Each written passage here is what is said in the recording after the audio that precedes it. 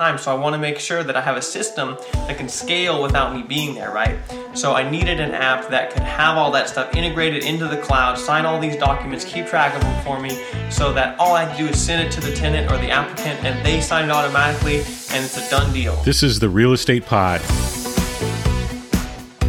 I'm Ed Barone, co-founder of RentRedi, the platform that makes renting easy for landlords and tenants. With this podcast, we aim to help landlords learn, scale, and invest. We also want to help you tackle the business side of real estate investing because being an investor or getting your first investment requires you to be an entrepreneur. It's about mindset and strategy. This week, we're welcoming Dan Cohan to the Real Estate Pod. Dan is a rookie real estate investor and at just 20 years old, he's purchased a duplex that he is currently house hacking. Dan is using his experience to share advice on how to find tenants and manage rentals for our rookie real estate investors. Let's get started.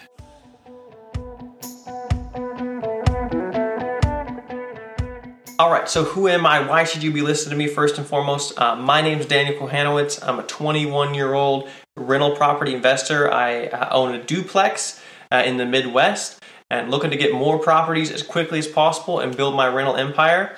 But basically, when I started building the business, I, at the very beginning, wanted to make sure that it was systemized and automated as quickly as possible because I want to scale it up and want to have as little time involvement in it as possible, like I'm sure most of you do. So I set out some criteria for the things that I was looking for when I was going to get a rental property management software. And I sifted through probably dozens of these things until I eventually arrived on the one that I liked. So first off, guys, I'm going to go from the beginning of the rental process all the way to the end in terms of the feature set. And that way you get a full picture of what is really critical and what isn't. Okay, guys, so first things first, you have a rental property that you're trying to rent out. What is the first thing you do, right? Okay, you've got to post the listings so that people actually see them and want to get showings and want to do applications and actually try to rent your property. So the first thing that I needed was a software that could actually post a listing to all the rental listing websites out there. You know, it's there's like it's like the equivalent of like Zillow's and stuff where they list houses, but instead it's like rental listings instead of house listings. You know, it's units for rent. So I needed a software that could do that, and so it saved me a lot of time, you know, going to these different websites and trying to make posts, right? Okay, second thing I needed was a software that could take applications for me, because the last thing I wanted to do was get on the phone with somebody for an hour and, you know, try to take a rental application, right? We live in the modern age and, you know, them filling out a form should be ultra easy. So I wanted a software that could automatically, as simple as me sending them a link, and the actual applicant themselves could do all the work. Okay, guys, so the other things that I needed was a credit report system and background check system built into the software that the customer can actually pay for. Now, your average background check is going to cost, and your credit report is probably going to cost to combine about $30-$40. And that's even if you went and ran it. So, you know, but I don't want to pay that for the applicants. That's what you're typically paying for when you do a, you know, application fee for a rental property is that. So I wanted a service where I could just have them fill that all out, the applicant that is, and then they pay for their own stuff, right? All automated, you know, off my plate, right? So I had to have a software that could do that. All right, guys, so one of the other things I needed was a software that could actually sign documents and have documents uploaded into the cloud on the platform because, you know, I know we sometimes like to go and sign documents in person and stuff with our applicants, with our future tenants. But my personal opinion is I don't really want to unless I absolutely have to. Again, it boils down to me a matter of time. You know, I want to spend as little time as possible, you know, and it's okay when you have a couple of units, you know, one or two, it's not a big deal. But when I'm trying to build like dozens of units, I mean, this could add up in a lot of time. So I want to make sure that I have a system that can scale without me being there, right? So I needed an app that could have all that stuff integrated into the cloud, sign all these documents, keep track of them for me, so that all I had to do is send it to the tenant or the applicant and they sign it automatically and it's a done deal.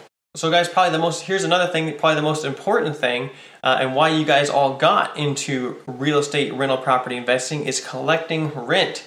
So I needed a system that could automatically correct rent online with an online payment portal, but not just that, but I needed to have a wide variety of different payments they could accept, along with reminders and late fees and all this stuff automatically happening So that way, again, so I don't have to worry about it. The rent's collected. I don't have to run around and collect rent from folks and go to the bank and deposit checks and all that nonsense, guys. So what I needed was a service that could take cash, check, ACH, and credit card, which is going to be your 4 pretty much major forms of payment method. Now, that's the bulk of it. Last but not least is software that can actually accept maintenance requests and repair requests. So again, most of the time it's not that big of a deal. They can just text you or whatever. But having that all, if you really wanted to automate everything and have it all in the systemized approach, is have a portal in your app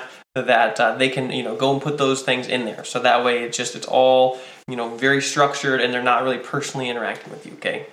All right, guys. One quick bonus that is also cool for maybe getting tenant. Maybe it's going to be the make or break deal. Is a rental service that will actually report payments to credit bureaus to boost your tenant's credit. Now, I don't know if this is going to be a huge deal in terms of getting or not getting a tenant, but it may help with retention and stuff, because you can increase your tenant's credit while they live with you. It's an added bonus that you can offer. So that's cool to have an app with that. So guys, RentRedi actually does all those things, and it's very, very affordable, guys. I love it. I use it personally. I sifted through dozens of rental management softwares, and eventually I actually tried one called TenantCloud first, didn't like it, and it switched to RentRedi, and I've not looked back. I've not had a single problem with it. It's super easy to get started, super easy to set up, create your rental listing, and get tenants and everything. It's like they tell you every step of the way, A to Z, and it's been super great.